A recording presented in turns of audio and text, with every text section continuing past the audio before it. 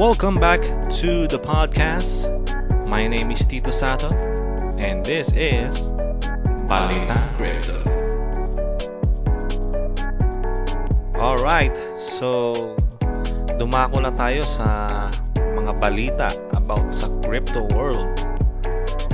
So yung isa sa mga nagbigay ng ingay sa mundo ng crypto is about yung sa El Salvador na ginawa nilang legal tender yung Bitcoin. Sabi sa news, El Salvador became the first country in the world to adopt Bitcoin as legal tender after Congress approved President Nayib Bukele's proposal to embrace the cryptocurrency. With 62 out of 84 possible votes, lawmakers voted in favor of the move to create a law to adopt Bitcoin despite concern about the potential impact on El Salvador's program with the International Monetary Fund. So, nag-ingay talaga siya dahil ito yung kauna-unahang bansa na ginawang legal tender nga yung Bitcoin. Ang El Salvador kasi, maliit lang yung population nila around 6.5 million. So, ang El Salvador dahil maliit nga lang yung populasyon nila, hindi sila nagpo-produce ng kanilang currency. So, ina-adapt lang nila yung US dollar. And because nga nawala silang sariling currency, yung government hindi sila nakakapag-print ng money. So, anong nangyayari para makapag-circulate yung pera sa kanila, kailangan nilang mag-loan. And itong El Salvador, alam ko nagre-request sila ng loan worth 1.3 billion sa IMF or yung International Monetary Fund. Kaso parang ang tagal yata sila pagbigyan or hindi sila pinagbibigyan pa. So, ayan. Siguro baka nainip na or nainis na yung presidente nila. So, yan. Pumayag na sila na mag-accept ng Bitcoin. So, is this good news ba? Well, sa El Salvadorians, yun yung tawag nila sa mga tao doon. Usually, kumikita sila through mga remittances gamit nga yung US dollar, And kung gagamit sila ng Bitcoin to send remittances, mas magiging mura yon, faster, cheaper, and yung remittances baka mas lalo pang tumaas. So that's good para sa kanila. And also, pwede rin silang maging can attract more Bitcoin investors. So makakapag-raise yan ng kanilang GDP. So, that's good for El Salvador. Pero ang pwede rin naman diyang maging downside is alam naman natin na yung BTC is napaka-volatile niya, Yung volatility niya napakatindi. So especially pag nagkaroon ng crash, pag bumaba yung value ng Bitcoin. So kung halimbawa ikaw yung ipon mo is nasa Bitcoin tapos biglang nagkaroon ng crash, ng BTC crash, all of a sudden biglang nangalahati na lang yung value ng ipon mo. So yun yung pwedeng downside parang isang araw na lang magulat ka. Yun nga, parang ang laki na nang nawala ng value sa naipon mong Bitcoin. So malalaman natin yan sa mga susunod na taon kung ano magiging impact sa El Salvador, and also pati sa sa ibang mga bansa na planong gawin ito. Actually plano rin yata ng Paraguay. May nag-tweet kasi yung lawmaker nila na si Carlos Rehala na parang ipupush daw nila as legal tender, pero lately may lumabas na news na wala raw sila pang planong gawing legal tender yung Bitcoin. Ang actually plano nila is nagpupush sila ng bill to regulate cryptocurrencies and not make them legal tender. So hindi pa. Pero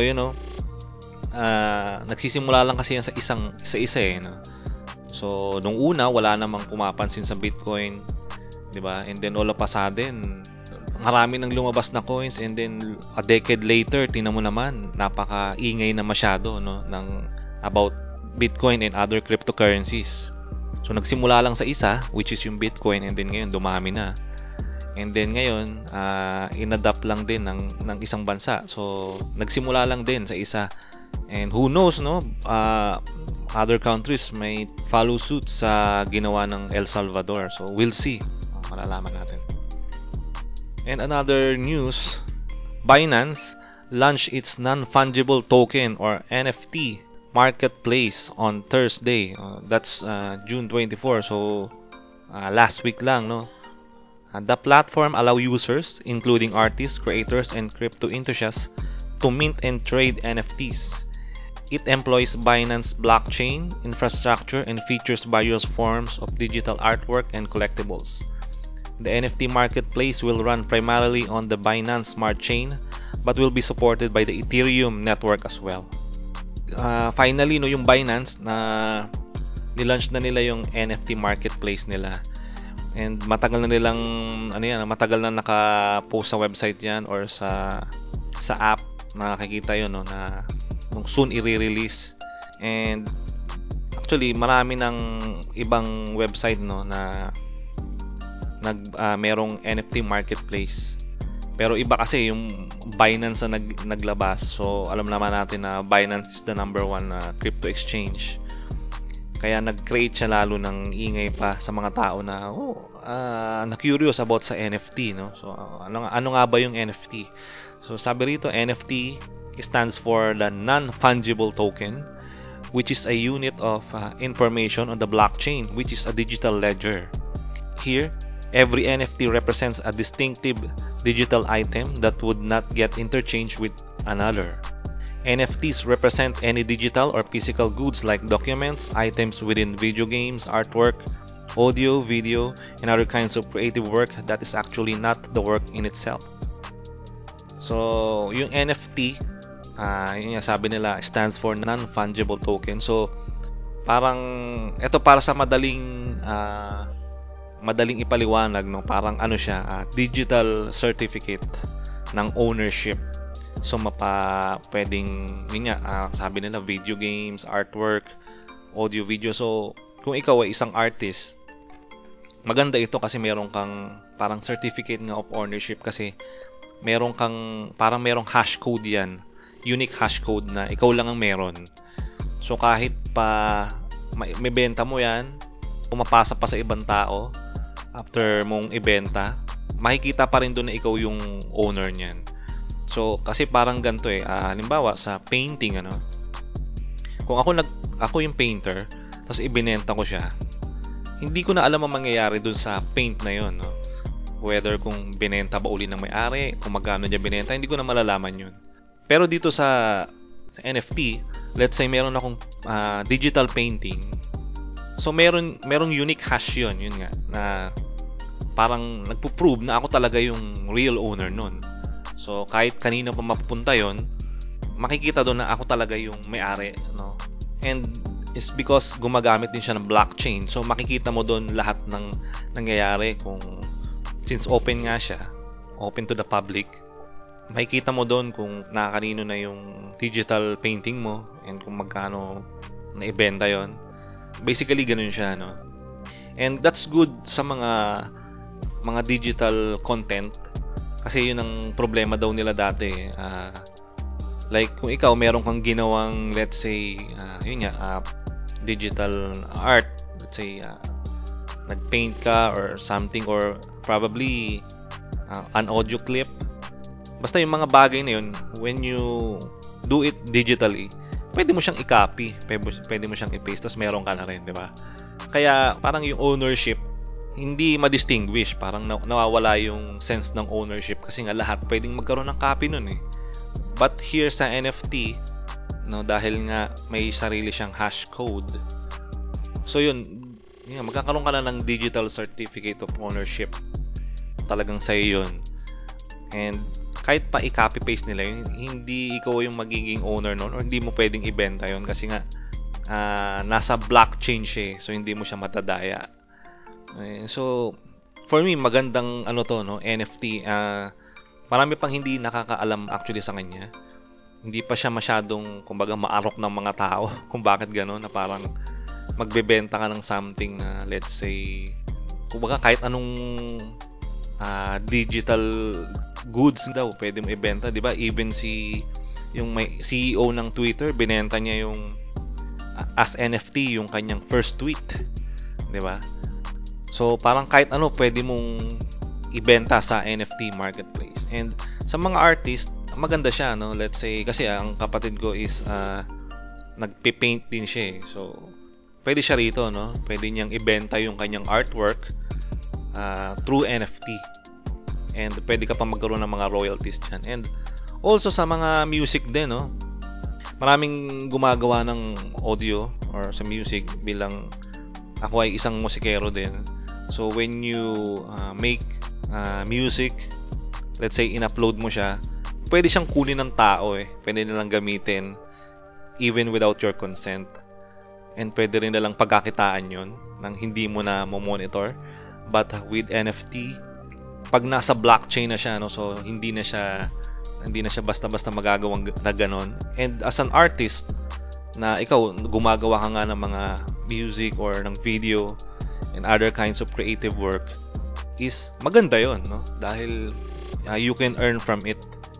And actually sa Pilipinas, no, meron siya yata yung kauna-unahang Filipino artist na nakapagbenta sa NFT. Siya si Luis Buenaventura. So lately may napanood ko yung mga interviews niya. Dati nagbenta siya, no, noon sa iba pang hindi pa sa Binance NFT marketplace, sa Nifty Gateway. Dati nakapagbenta na siya ng almost $2,000, no? Marami na siyang nabentang NFT. And meron pa nga doon siyang isang binenta na worth lang daw niya nabenta, no? Parang $50 lang. So sa kanya okay na raw yun, meron na raw siyang pangkain sa kanyang pamilya. And then after 1 year, yung bumili pala nun is nabenta siya for $1,000 yata. So imagine, ang laki ng tinubo pa nung nakabili nung NFT niya. Pero meron siyang royalties doon, I think 10% if I'm not mistaken. So every time na ibebenta yon, mariresell, kikita pa rin siya doon. So meron siyang royalties dyan. And nakakatawa nga kasi yung royalties na 10% lang, no? Mas malaki pa yung kinita niya sa royalties kaysa dun sa unang price na binenta niya. So yun, no? Napakaganda nitong NFT na to, no? Napakabago pa niya sa atin, sa pandinig ng mga tao, pero I'm sure mas in the coming years mas lalago pa ito, no? Kasi yun nga, nasosolve niya yung issue ng problema dun sa mga digital files na parang people just can duplicate or copy paste yung mga files na yon. Pero sa NFT, nasosolve niya yung ganung problema.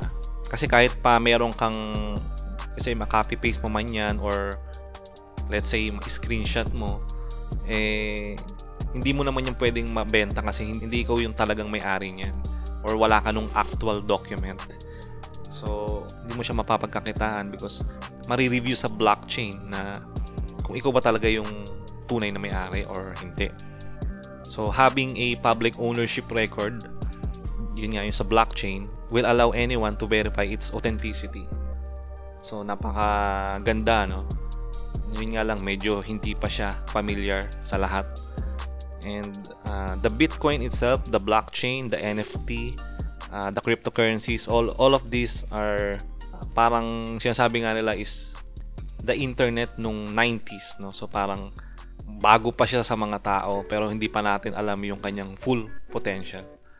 So I'm excited sa mga nangyayaring ito, no? Sa news na i-share natin, no? Yung about sa El Salvador and itong sa NFT. And hopefully kayo rin mga listeners, kung tingin nyo meron kayong pwedeng mga artwork or mga digital creations na makatingin nyo pwede sa NFT marketplace, try nyo, no? So pwede tayong maka-earn ng income dyan. Okay, so yun, hanggang dito na lang muna guys. Muli, salamat sa inyong pakikinig. And always remember, do your own research and trade at your own risk. Ciao.